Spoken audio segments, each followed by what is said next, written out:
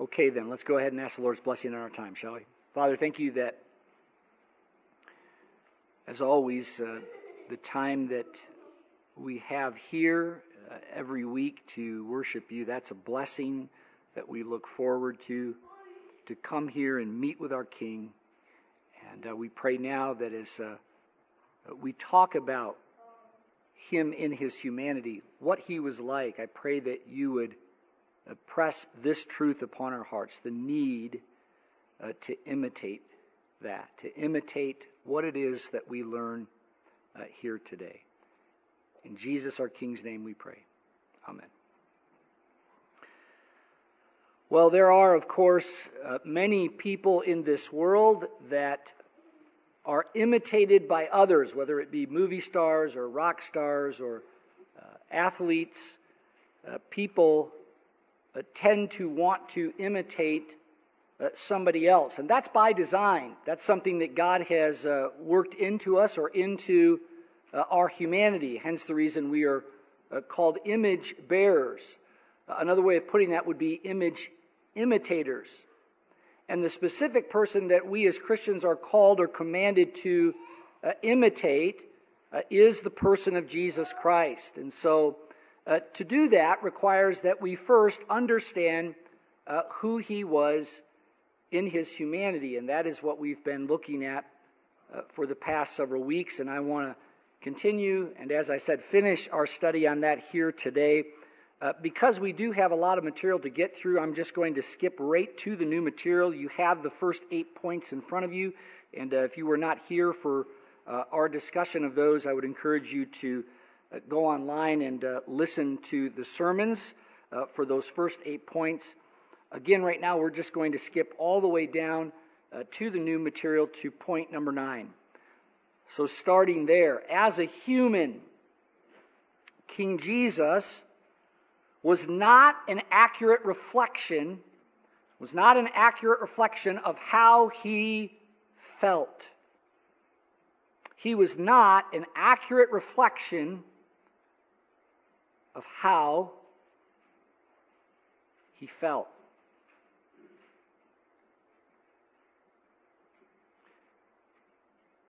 What determines what the majority of people do is how they feel. What determines what the majority of people do is how they feel. At least one study has concluded that number to be upwards of 90% of what they do. 90% of what most human beings do is determined by how they feel. And yet for Jesus, it was just the opposite.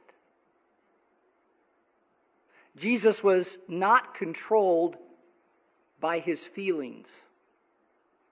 What He chose to do or not do was not determined by how He felt. And I think the best example of this comes again from the Garden of Gethsemane account. This time reading from Mark's Gospel, Mark chapter 14. Mark chapter 14, verse 32. And they, meaning Jesus and His disciples, went to a place called Gethsemane, and He said to His disciples, "Sit here while I pray." And He took with Him Peter and James and John and began to be greatly distressed and troubled. According to Luke's version of this that we saw last week, that included troubled to the point of sweating drops of blood. He began to be greatly distressed and troubled. And so this is Jesus' emotional state. This is how He felt. Verse 34, and He said to them, "My soul is very sorrowful, even to death." Again, this is how Jesus felt about what it is that His Father had called or commanded Him to do. greatly distressed and troubled. There's no doubt in my mind, as I mentioned last week, that Jesus' physical body was at this point shaking uncontrollably, hence the reason an angel is sent to comfort and strengthen him. And yet, verse 42,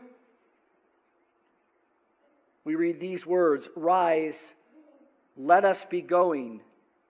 See, my betrayer is at hand." And so, even though he felt the way he felt, what does Jesus do? Does he follow his feelings? Does he listen to his feelings and decide he's not going to go through with what it is that his Father had commanded him to do? No. Instead, "Rise, let us be going. See, my betrayer is at hand."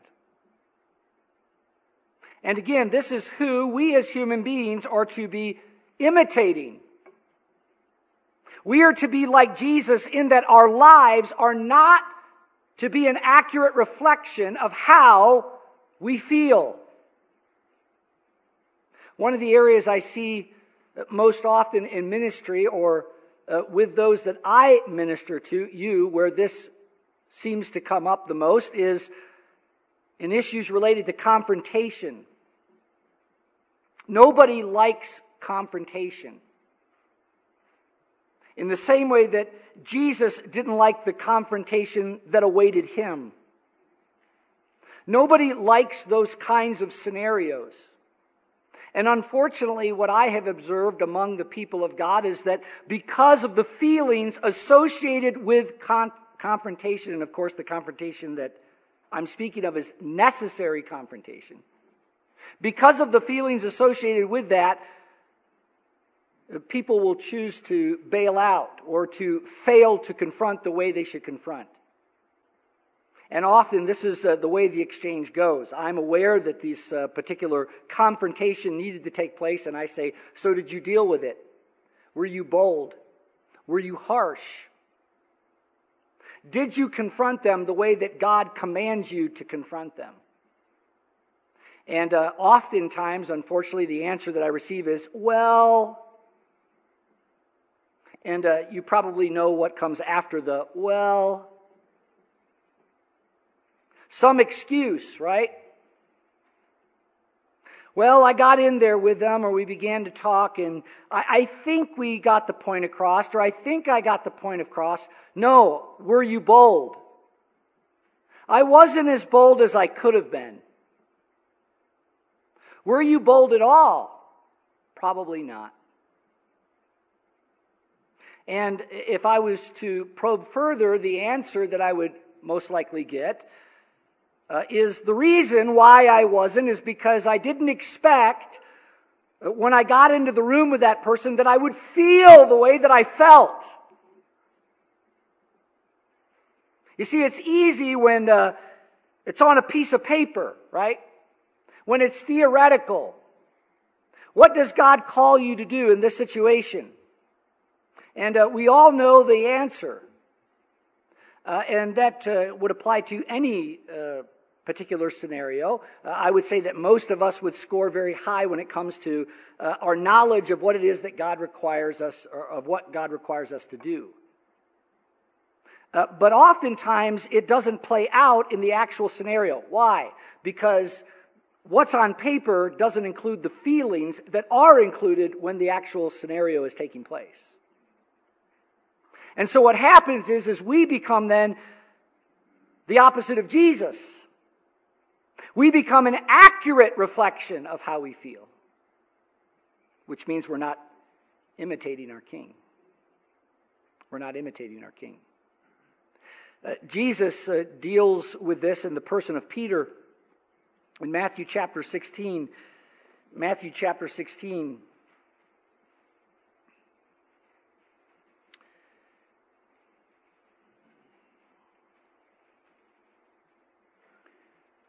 From that time, Jesus began to show his disciples, verse 21, that he must go to Jerusalem and suffer many things from the elders and the chief priests and scribes and be killed and on the third day be raised. And Peter took him aside and began to rebuke him, saying, Far be it from you, Lord, this shall never happen to you.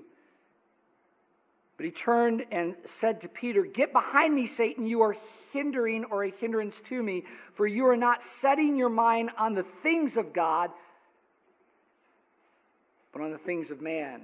Literally, your interests are not the interests of God, they are instead the interests of men. Then Jesus told his disciples, If anyone would come after me, let him deny himself and take up his cross and follow me. For whoever would save his life will lose it, but whoever loses his life for my sake will find it. For what will it profit a man if he gains the whole world and forfeits his soul? Or what shall a man give in return for his soul? For the Son of Man is going to come with his angels in the glory of his Father, and then he will repay each person according to what he has done. Notice there it doesn't say he will repay each person according to how they felt. God doesn't care how you feel. Your feelings will never be an excuse. We will be judged according to our actions, regardless of how we felt. And the reason that Jesus brings this up, something that comes up quite often in the Gospels, this, if anyone would come after me, he is to deny himself and take up his cross and follow me. The reason this comes up again here is because Peter is clearly not getting the point. The reason that Peter says what he does to Jesus, this shall never happen to you, is because Peter is now operating based on how he felt. And Jesus identifies such behavior not with himself. It isn't, get behind me, Peter, you're acting just like me. It's, get behind me, Peter, you're acting just like Satan. Which tells us something about Satan. That Satan acts based on how Satan feels. This is the reason that Satan fell from his high position. Because he acted on how he felt. Jesus says, if you're going to follow me, that's the kind of person you cannot be. Instead, you need to be a person who denies that. And as we talked about in our study of this, that is what the term self refers to when used this way. Denying self means denying how you feel as what determines what you do. Like Jesus, like our King, we are not to be an accurate reflection of that. How we feel. It's all for the King until I don't feel like it, and then it's to hell with the King.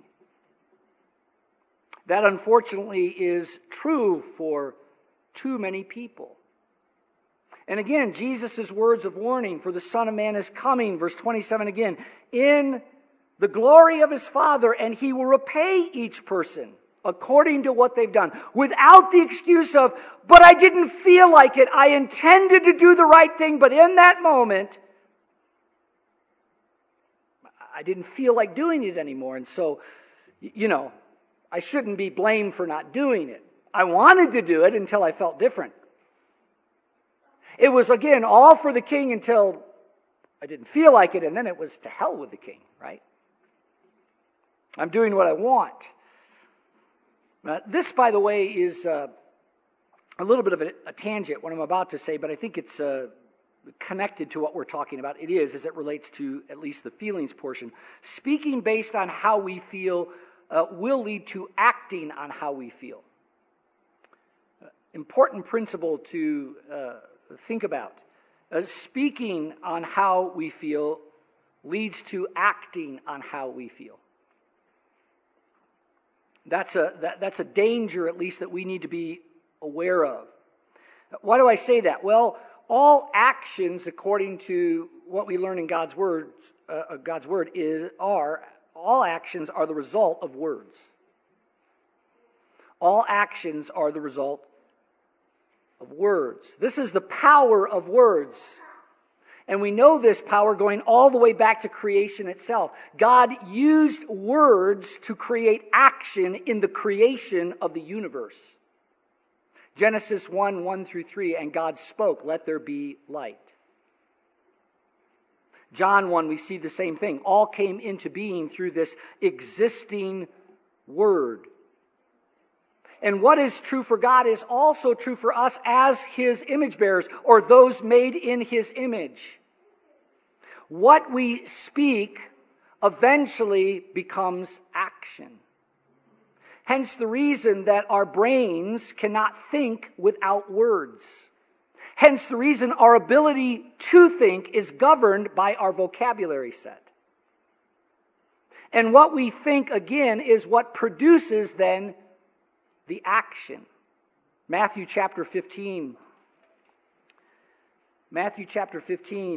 verse 19, "For out of the heart," and as we've talked about before, the mind, what we think, that's what it is referring to here as the heart. Out of the heart comes evil thoughts, and then notice, murder, adultery, sexual immorality, theft, false witness, and slander. All of these actions are the result of thinking and words. Out of the heart, and to finish that, the mouth speaks. That's what he's referring to here. Out of the heart. The mouth speak, and James chapter 1 tells us what happens. Those things eventually impregnate us with sin. And it is only a matter of time before that sin with which we have been impregnated becomes action in our lives. James chapter 3 verses 1 through 6 says that the perfect man then is the one who is able to control his speech. If you can control your words, you can control your body. And there again is that connection between speaking and action. Hence the reason freedom of speech. We as Americans, or America, takes great pride in that we are a nation that protects freedom of speech. But understood from a biblical perspective, freedom of speech is not only the first sign of descent away from God, but also the recipe for human destruction. All of that freedom in speaking leads to all kinds of wicked and dark things in action. Because again, actions are the result always of words. Of words. So again, wrapping up this point, Jesus was not an accurate reflection of how He felt, and we are to be the same. Our lives are not to be controlled by how we feel. Number 10, Jesus as a human understood the priority of the team. He understood the priority of the team. And that team being the family of God, or the church, or the covenant community. John 15, we looked at this either last week or the week before. John 15 verses 12 and 13, where Jesus gives the command to love one another. And He says, no man has a greater love than this, that he would lay down his life for another. And that's team talk. Because that's what teams do, right? They sacrifice for the team. The individual sacrifices for the greater good of the team. Similar team talk can be found in Mark's Gospel, Mark chapter 9. Mark chapter 9, verse 33, and they came to Capernaum, and when He, meaning Jesus, was in the house, He asked them, what were you discussing on the way? But they kept silent, for on the way they had argued with one another about who was the greatest. And He sat down and called the 12, and He said to them, if anyone would be the first, he must be the last of all, and the servant of all. Again, team talk. It's not about the individual. Anytime we're discussing things like who's the greatest among us, that's a very individualistic kind of conversation. That's not thinking about the team. Again, in chapter 10, Jesus picks this conversation up. Verse 35, or rather, another situation presents itself where Jesus can again address this issue. This time, James and John, the sons of Zebedee, came up to him and said to him, "Teacher, we want you to do for this whatever we ask of you." And he said to them, "What do you want me to do for you?" And they said to him, "Grant us to sit one on your right hand, and one on your left in your glory. Make us the greatest." What's their focus? Is it the team? Hey, make the team great. No, it's make us, the individual, great. Jesus said to them, "You do not know what you are asking. Are you able to drink from the cup that I drink, or to be baptized with the baptism with which I've been baptized, or I am baptized?" And they said to him, "We are able." And Jesus said to them, "The cup that I drink you will drink, and the baptism with which I am baptized you will be baptized," speaking of the death that they also would experience because of following him. "But to sit at my right hand or on my left is not mine to grant. It is for those for whom it has been prepared." And when the 10 heard it, they began to be indignant at James and John. Why? Well, because what are they doing? They're not thinking of the team. They're thinking only of themselves. And Jesus called them to him, and he said, "You know that those who are considered rulers of the Gentiles lord it over them, and their great ones exercise authority over them. But it shall not be among you. But whoever would be great among you must be your servant, and whoever would be first among you shall be slave of all. For even the Son of Man," Jesus now speaking of himself, "came not to be served, but to serve and to give his life as a ransom for many." Here Jesus telling us, or through his words communicating, that for him it was all about the team. The priority of the team. Jesus could have said, "Hey, I'm different. I'm the leader. You're here to serve me." And instead Jesus says, "No, even for me, I came not to be served. I came to serve the team." It's all about the team, to the point that I'm willing to give everything, my life, as a ransom for the team. 1 Corinthians chapter 9, verses 14 and following, Paul here speaks in this way. He says in verse 14, "In the same way the Lord commanded that those who proclaim the gospel should get their living by the gospel. But I have made no use of any of these rights, nor am I writing these things to secure any such provision. For I would rather die than have anyone deprive me of my ground for boasting. For if I preach the gospel, that gives me no ground for boasting, for necessity is laid upon me. Woe to me if I do not preach the gospel. For if I do this of my own will, I have a reward. But if not of my own will, I am entrusted with a stewardship. What then is my reward? That in my preaching I may present the gospel free of charge, so as to not make full use of my right in the gospel. For though I am free from all, I have made myself a servant to all, that I might win more of them." What's his point there? What is he saying? Well, he's saying, look, I even though I had, in this particular situation with this particular church, the Corinthians, even though I have the right to require something for my service to you, for the sake of you, for the sake of the team, I have forfeited or sacrificed that. I have instead become a servant, Jesus' words. A servant or slave of all. I've given that up for the good or the sake of the team. For the sake of the team. Hence why Paul says what he does in chapter 1 of this same epistle. A text we all know, chapter 1, verse 10. "I appeal to you, brothers, by the name of our Lord Jesus Christ, that all of you agree and there be no division among you, but that you be united in the same mind and the same judgment." You see, that's team language. Unity. No mavericks. No people with their own personal agenda. Everybody on the same page. Everybody working for the agenda and the strategy and the direction and the win for the team. For the team. We see the same language or similar language in Philippians chapter 1. You know the text, verse 27, where Paul speaks this way as the means to letting our lives be lived in a manner worthy of the gospel. How do we do that? Verse 27, we do that by striving side by side with one mind. Verse 2 of chapter 2, make my joy complete by being of the same mind. And again, being in full accord and of one mind. Again, team language.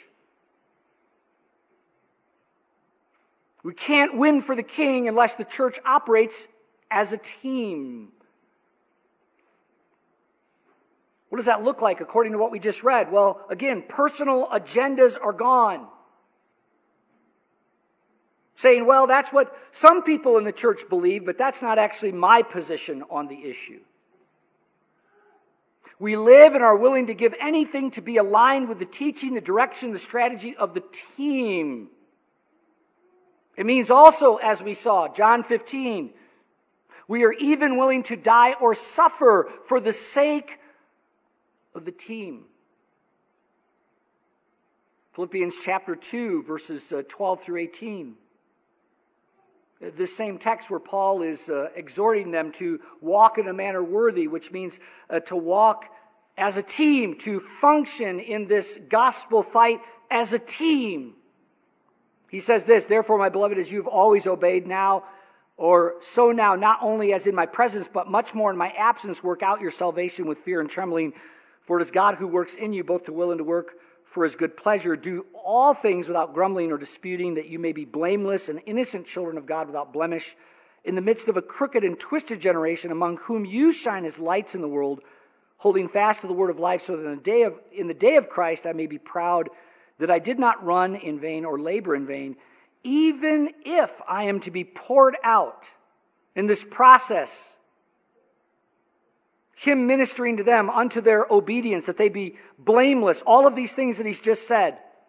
Even if I'm poured out as a drink offering upon the sacrificial offering of your faith. Notice Paul's response. I am glad and rejoice with you all. Paul says, if it kills me to get you there, I'm okay with that. As a matter of fact, I am glad and I rejoice. I'm spending my life for the team.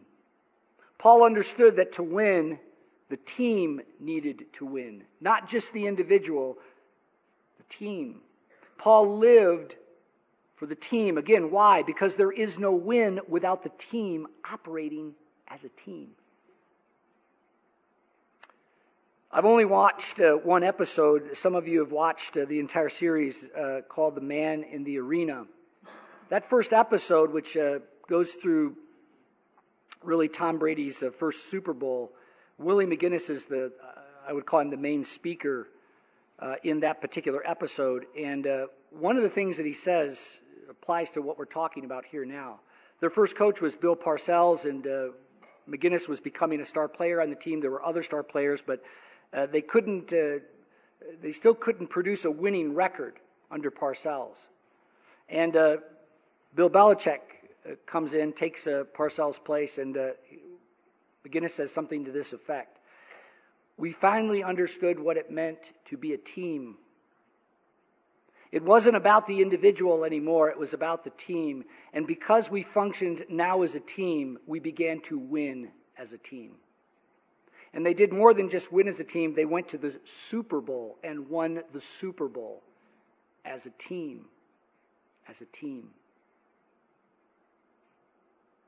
The principle, or this principle, is at the center of all team sports. It's also at the center of all military action. Winning and losing are the vast majority of the time determined by how well the group did in operating as a team. And the statistics are there to prove it. It's not so much that you had the superior plan. You see, that's, I think, what we get caught up in a lot of times. Well, is this exactly the best plan? I think my plan is better and we should have gone that direction, but the team chose to go this direction. The numbers show that often what determines a win or loss has not that much to do with the plan itself, but that everybody on the team was committed to the plan, was committed to the team. This is Ecclesiastes 4:12, by the way. A cord of 3 strands is not easily broken. 3 strands working together, in unity together. That's team talk. That's team philosophy. And Jesus, again, was committed to that. Jesus practiced the priority of the team.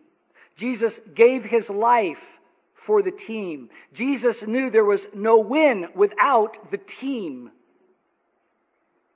The secret to the early church's global impact was not their size, they were small in numbers, but their unity, their operation as a team.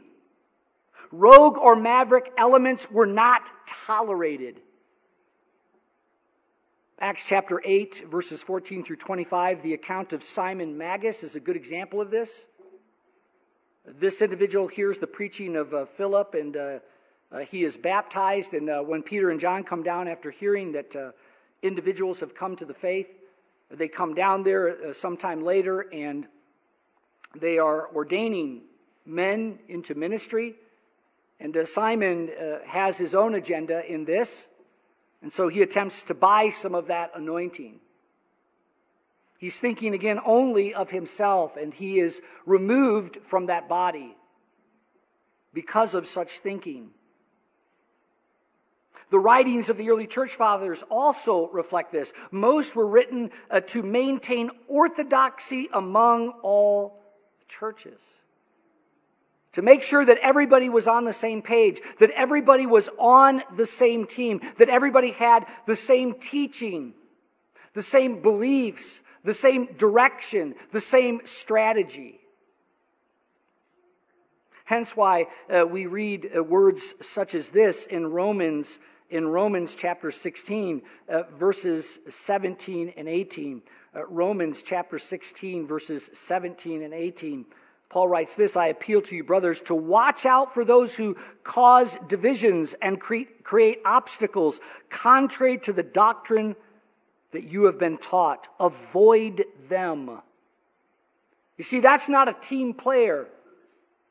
Somebody who creates division in the team, who creates obstacles to the strategy that has been given to the team, to the teaching, to the doctrine that's been given to the team. Paul says, watch out for such individuals.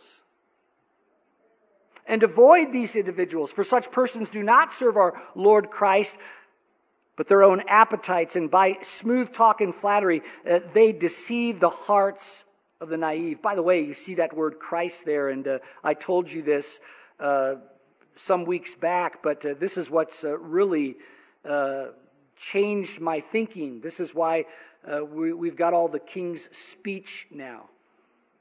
Because that term Christ, and every time you see that, just like when you see the word love, you think of loyalty. When you see that word Christ, you should see the word King, because that's what that word means.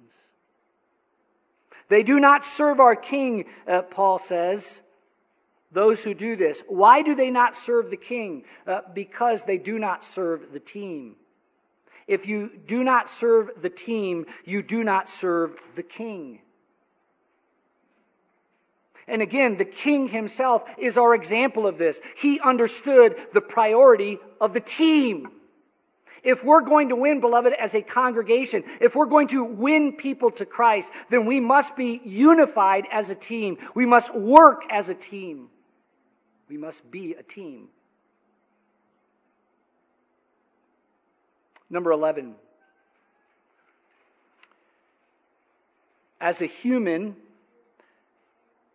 or during his humanity on earth, this is not to assume that he operates somehow different now. He's still human, but as a human or during his humanity, Jesus submitted to God or God's Word as the author of morality not consensus, circumstance, or the individual.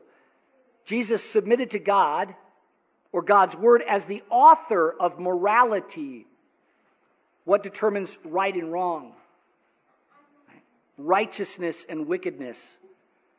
Jesus submitted to God as the author of morality, not consensus. By consensus, I mean what the majority of people think. That's consensus.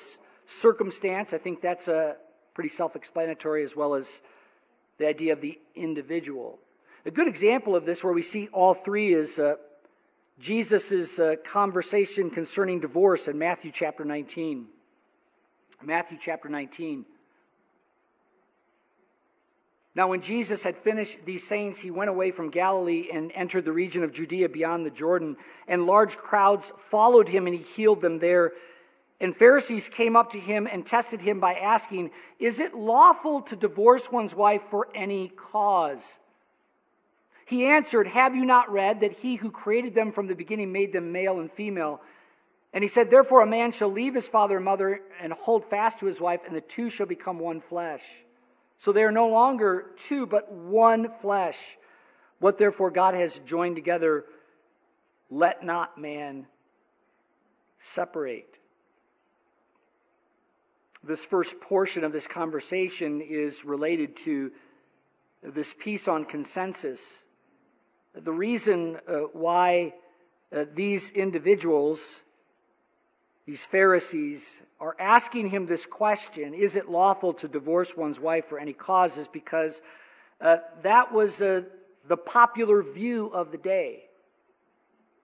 We know that the majority of people at the time of Christ held that it was indeed okay to divorce your wife for any cause. And so this was the position of consensus.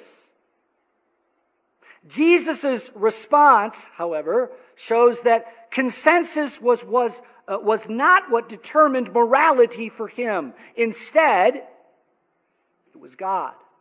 Or more specifically, God's Word. Have you not read? And he is, of course, quoting there from Genesis chapter 2. Genesis chapter 2. Continuing on in this particular conversation, verses 7 and 8, they said to him then in response, "Why then did Moses command one to give a certificate of divorce and send her away?" Notice Jesus' response. He said to them, "Because of your hardness of heart, Moses allowed you to divorce your wives, but from the beginning, from God, he who was in the beginning, from the beginning it was not so." Here we have the example of circumstance. Circumstance. And so they're appealing to that, right? Because of the circumstance, and Jesus puts his finger on that circumstance, hardness of heart, yeah, Moses allowed for it. But that's not, or he's not, the one that determines morality. Who again determines morality? God determines morality. And it was not this way from the beginning, or from the beginning it was not so. God trumps circumstance. God trumps circumstance. Or the individual. In this case, the spiritual leader Moses. God trumps Moses. Verses then 9 through 12. "And I say to you, whoever divorces his wife except for sexual immorality and marries another commits adultery. The disciples said to him, if such is the case of a man with his wife, it is better not to marry." In other words, if that's the only reason we can ever divorce our wives, then it'd be better not to get married at all. Notice Jesus' response. "But he said to him, not everyone can receive this saying, but only those to whom it has been given. For there are eunuchs who have been so from birth, and there are eunuchs who have been made eunuchs by men, and there are eunuchs who have made themselves eunuchs for the sake of the kingdom of heaven. Let the one who is able to receive this, receive it." And here's our example of the individual. God trumping the desire of the individual.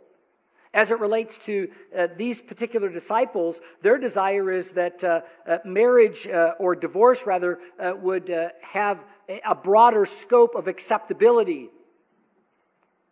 And upon hearing what Jesus says, they say, well, then it's better not marry. We won't marry if that's the case.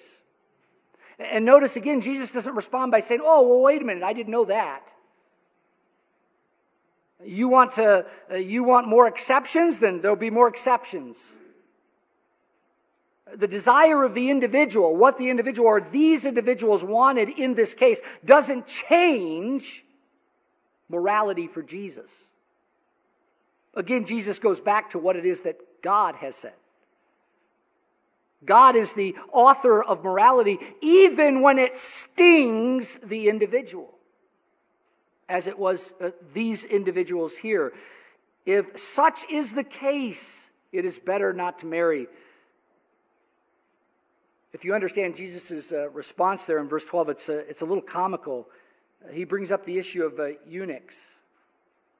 That's essentially men with certain either deformities or things that have been done to them to their male parts, such that they no longer have sexual feelings or desires. It's what we do to our dogs and our cats, so they don't run around looking for a mate. And Jesus says here in that final piece there are those who have made themselves eunuchs for the sake of the kingdom. What's Jesus essentially saying there? Well, he's saying this. He's saying, look, if you can't handle it, then maybe you ought to go out and get emasculated. If you can't keep your sexual desires in check, and yet the only context where you can have that and it be acceptable before God is this particular context, which means you'll be with her until she commits sexual immorality. That's the only way you can get out of that situation. And he says, and if you can't deal with that, you don't like that, then maybe you ought to just cut your junk off. Be a eunuch. You see, the individual or the desire of the individual or what that's going to mean to the individual or how hard it may be doesn't change morality. It didn't for Jesus. It shouldn't for us. God is the author of morality, not consensus, not circumstance, or the desire of the individual. A good example of these three or rather truth being determined by these three is our nation. America, our nation's downward spiral with respect to who determines morality. You can see it or examples of this in each of these three categories. The first, consensus. A good example here is homosexuality as acceptable now as a acceptable sexual orientation. I don't know how many people know this, but homosexuality has for the longest time within the so-called scientific community, I'm speaking about psychology, has been considered a deviant or perverted form of behavior associated with mental illness. That's what it was up until the DSM-5, where because of consensus, because there were enough people who now saw it as a healthy, acceptable lifestyle, it's now changed and is no longer considered a mental illness. We were just having a conversation about this last night, and I said, isn't it funny? Psychology wants to be considered real science or real medicine, and yet I can't think of one disease in medicine that has gone from being a disease to something that is healthy without the empirical data to show that it's healthy. I can't think of one disease that is no longer considered a disease because the majority of people decided it wasn't a disease. And so this particular very moral issue now is acceptable. Why is it acceptable? Because consensus says that it's acceptable. As it relates to circumstance, this is one that I talked about during our Q&A, the juvenile justice system, meaning giving different punishments or judgments to those that we now call minors. We make a distinction in this country between adults and minors. Well, it wasn't always that way. For the majority of our history, it has not been that way. Before 1899, all children at any age were considered small adults and were judged as adults. It wasn't until 1899, in the middle of mass immigration, and the result of all of this immigration into the United States, you had lots of indigent children running in the streets and committing serious crimes, that the law then changed. Circumstance. People didn't like seeing children who before that time were few and far between as it related to committing serious crimes. People didn't like seeing all these children who had committed serious crimes and before that would have been judged as adults, now being judged in that way. They felt that it was too harsh. And because of the mass immigration and all of these children in the streets, people coming here not having jobs, their kids going out stealing things, doing things, because of that, because of the circumstance, the law changed. It changed because of circumstance. So again, who's the author of morality? Well, for America, consensus or circumstance, or as we've now witnessed in our time, the individual. And the perfect example of that is gender identity. You determine what gender you are. And that can change based on the day of the week. The individual now is determining those things. Not for Jesus, and not for those who follow Jesus. To the law and to the testimony, Isaiah 8:20. If they do not speak according to this, the law and the testimony being God's word, then it is because they have no dawn. They are in the dark. The final point in our series, two more. Number 12, Jesus, during his humanity, offended others, or his earthly life, offended others by his knowledge and the words he used. He offended others by his knowledge and the words he used.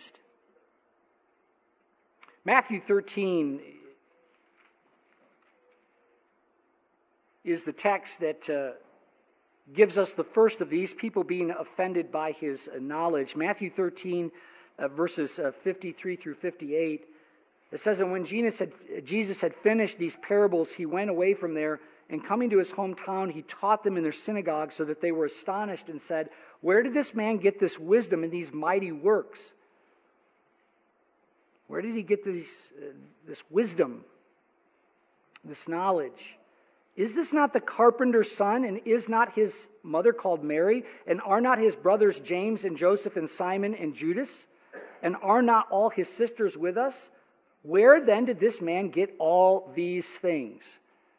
Why are they bringing up the family? They're saying, we know his family, and they're not like him. Right?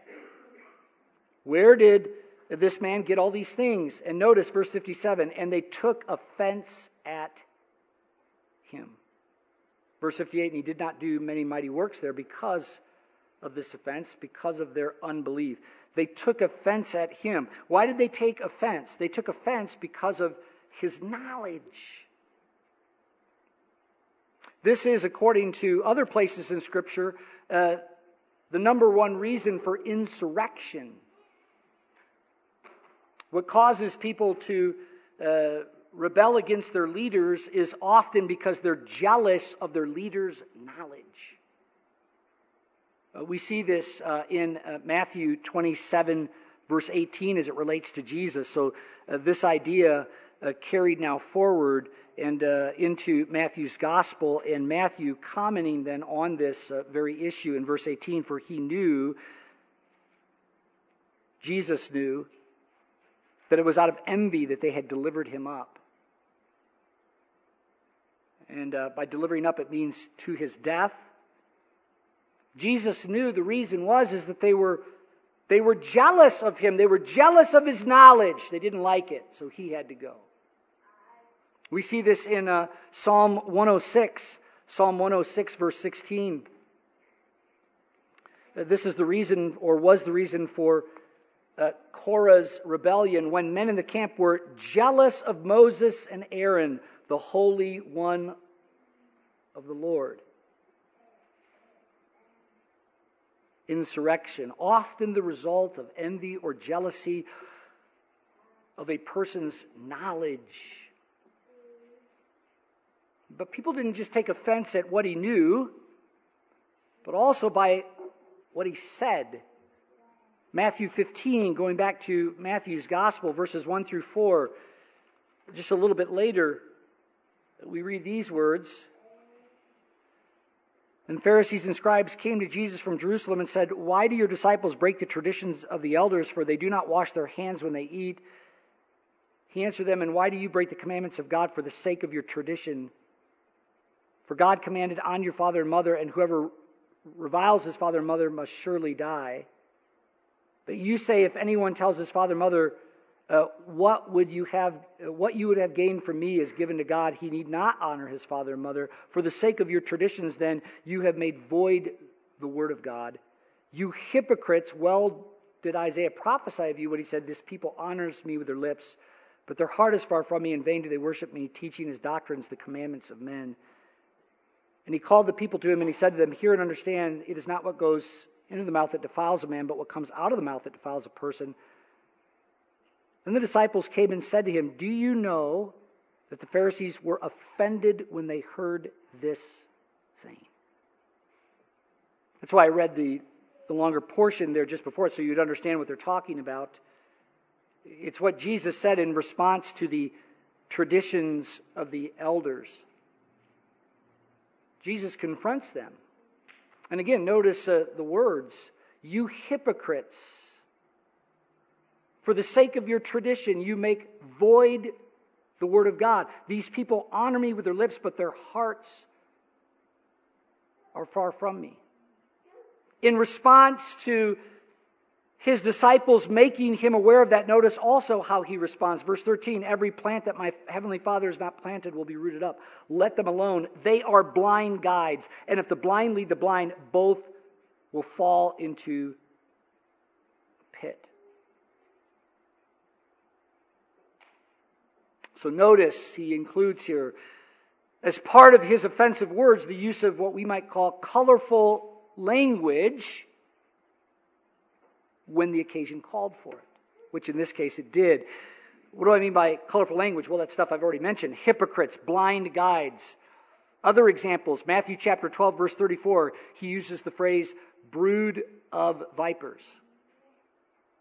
Now, we read all of that, hypocrites, blind guides, brood of vipers, and we probably don't think much of it, but all of these are the equivalent of our modern day swear words.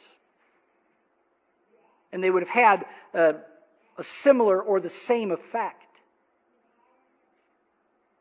When the occasion calls for such words, when less colorful words prove ineffective. We have this goofy wives' tale taboo within Christianity that Christians don't speak that way. Well, I don't know about you, but for me to be a Christian means I follow King Jesus. And King Jesus used very colorful language when the occasion called for it. So here maybe is the bigger question. Why? Why did Jesus say hard or offensive things? Let me give you 3 reasons. One that we've already somewhat talked about, but here's the first. He refused to lie about or to people. He refused to lie about or to people. And we see that, I believe, here in Matthew 15. Jesus, in calling them these names, is not slandering them. He's telling them exactly what they are, just using colorful terms to do it, to make his point. And anytime we don't speak truth to people, even when that truth is harsh or hard to hear, we are lying to them. And according to Proverbs 27:6, that's not what we're called to do. That's what the enemy does. The enemy multiplies kisses. But the bruises of a brother can be trusted. Second reason why Jesus said hard or offensive things is because he knew that the uncomfortableness that comes with such speech is not a valid excuse or optional to getting to heaven. And this goes back to what we talked about earlier as it relates to being uncomfortable and our lives not reflecting how we feel. That when we get into those situations, as Jesus is in one of these situations now, an uncomfortable setting, no doubt even for him, a setting filled with confrontation. Well, Jesus knew that just because he felt uncomfortable, that didn't give him an excuse before God. He knew that he was still required to speak tough words. Tough words, and in this case, put in colorful language. Matthew chapter 10 speaks to this as it relates to getting into heaven, and that's why I've tacked that on there as well. He knew that the uncomfortableness that comes with such speech is not a valid excuse or optional to getting to heaven. I think that we have this idea that, I see, and maybe this is the first time you've really considered this as it relates to Jesus. You say, well, I see he speaks that way, but that's not just me. I don't think I need to do that. And yet, again, Jesus would disagree with you. Not only are we to imitate Jesus in all ways, including this way, but this is not optional. It is necessary to getting to heaven. Matthew chapter 10. So have no fear of them. And here he is talking about those that will hate you because of your words, because of your following of King Jesus. Have no fear of them, for nothing is covered that will not be revealed, or hidden that will not be known. What I tell you in the dark, say in the light, and what you hear whispered, proclaim on the housetops. Ephesians 5 says we are to expose the deeds of darkness, and Jesus is saying you're going to do that, and even if it's just whispered, you're going to proclaim it loudly. And do not fear those who kill the body but cannot kill the soul. Rather fear him who can destroy both soul and body in hell. Already he's inferring what? If you don't speak this way, what's going to happen? If you don't speak this way because you're fearful of what others might think or how offended they might be with you, you're fearing the wrong thing or the wrong persons. You need to fear what's going to happen to you from God if you don't. And that is really where he draws his conclusion then in verses 32 and 33. So everyone who acknowledges me before men, in this context, what does it look like to acknowledge him before men? To say the tough things. I will also acknowledge him before my Father who is in heaven. But whoever denies me before men, in this context, what does it mean to deny him? To refuse to speak the tough things. And again, because of the way it makes you feel. Or because you're worried about how others are going to take it, or that they might be offended with you. Anyone who does that, I will also, Jesus says, deny before my Father who is in heaven. Jesus knew that. He knew that this kind of language, again, was necessary to follow God.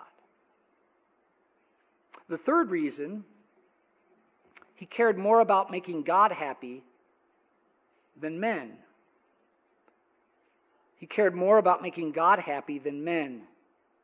And let me just add this to the end. He knew that he could not please both and still get to heaven. He could not please both and get to heaven. And I think that that's a problem, right, as humans. We're like, well, maybe there's a way I can do both. And for those of you who have attempted to practice that over the years, I've had the pleasure or the displeasure, is probably a better way of putting it, of watching you fail at that. And so when you're with us, you speak in a way that's strong, and then when you get with family or friends, you flake out. And it's because you're trying to please both sides, God's people or God, and the people of the world. And it doesn't work. You can't make both sides happy. As a matter of fact, you will fail in relation to both.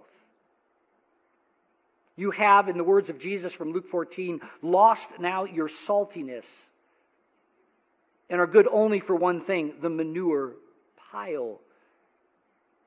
Jesus had no concern for making men happy, only God. John 4:34. My will is to do the will of him who sent me.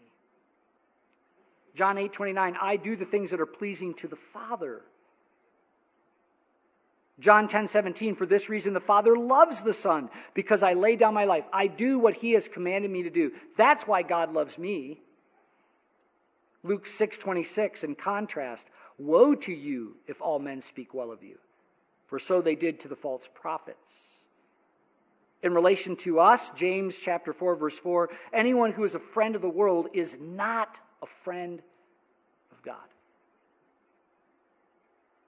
2 Timothy 4:2, for this reason we're told to, or preachers are told to, reprove, rebuke, and exhort with great patience. Jesus said the hard and offensive things. This is our King. And people, again, were offended by those offensive words. And Jesus made no apology, because when He spoke those words, it was because that's what the occasion required. The final point then, number 13, Jesus was not wooed away from heaven by the pleasures of this world. Jesus was not wooed away from heaven by the pleasures of this world. Matthew chapter 4. Matthew chapter 4. As part of Jesus' temptation in the wilderness, we're told that the devil takes Him up on a very high mountain and shows Him all the kingdoms of the world in their glory. And if you're really going to appreciate what's said here, you need to give a little time to think about what it is that Jesus would have seen. Not just the kingdoms, but notice, and their glory. All of the finer things. Right? All of the pleasures that this world has to offer. Maybe that's a better way of putting what it is that Satan or the devil showed him. All the kingdoms of the world and their glory, all the glory that was available to him if, verse 9, the devil says, all these things I will give you if you fall down and worship me. And Jesus said to him, begone, Satan, for it is written, you shall worship the Lord your God, and Him only shall you serve. But Jesus turns it down. There's no reason to believe that Satan couldn't give him those things. As a matter of fact, in 1 John 5:19, it says that he is the ruler of this world. And yet Jesus doesn't think twice about that, right? He sees all the pleasures that the world has to offer, and Satan says, it's all yours. You can have all of it. You can experience all of it. Hebrews chapter 4, verse 15, we're told that Jesus was tempted in all the same ways that we are, and yet He was without sin. And Jesus, after coming down off the Mount of Transfiguration, is met by a man and his son who's an epileptic. And Jesus says these words, how long must I put up with you? Clearly, Jesus wasn't longing to indulge in the pleasures of this world. Jesus was completely immune to being wooed away by the pleasures of this world. Even when that meant gaining the entire world. And I think this, beloved, is what that indicates to us. It indicates to us just how large the disparity is between the value or the quality or the beauty of this world and heaven. Why do I say that? Because Jesus knew firsthand what heaven was like. He'd already been there. And so here, through the actions of Jesus, through the responses of Jesus, through the complete inability for Him to be wooed away by these things, pleasures at a level that none of us in this room have ever experienced. And yet again, Jesus didn't think twice. I think that is an accurate indication of just how large that disparity is, the comparison between the quality and the nature of this world and all of its pleasures versus the quality and the nature of heaven or the world to come. A place, again, that Jesus had already been. He knew what that place was like. And in comparison, there was no comparison. And I think that that's something we need to think about, right? Jesus didn't have any problem because he knew what was there. And in comparison to this, are you kidding me? By the way, the same was true for Paul. According to 2 Corinthians chapter 12, verse 2, he too had been to the third heaven. We're told that there in 2 Corinthians chapter 12, verse 2. He had seen heaven. He's told, as a matter of fact, he tells us there in that epistle, he says he was commanded not to speak of certain things that he saw there, things too wonderful. Paul had been there to heaven, and as a result, this is his comparison back in chapter 4 of that same epistle. Chapter 4, verse 17, for this light momentary affliction is preparing for us an eternal weight of glory beyond all comparison. The disparity, the distance between the two, there's no comparison. There's no way to compare them because they're so different. No comparison.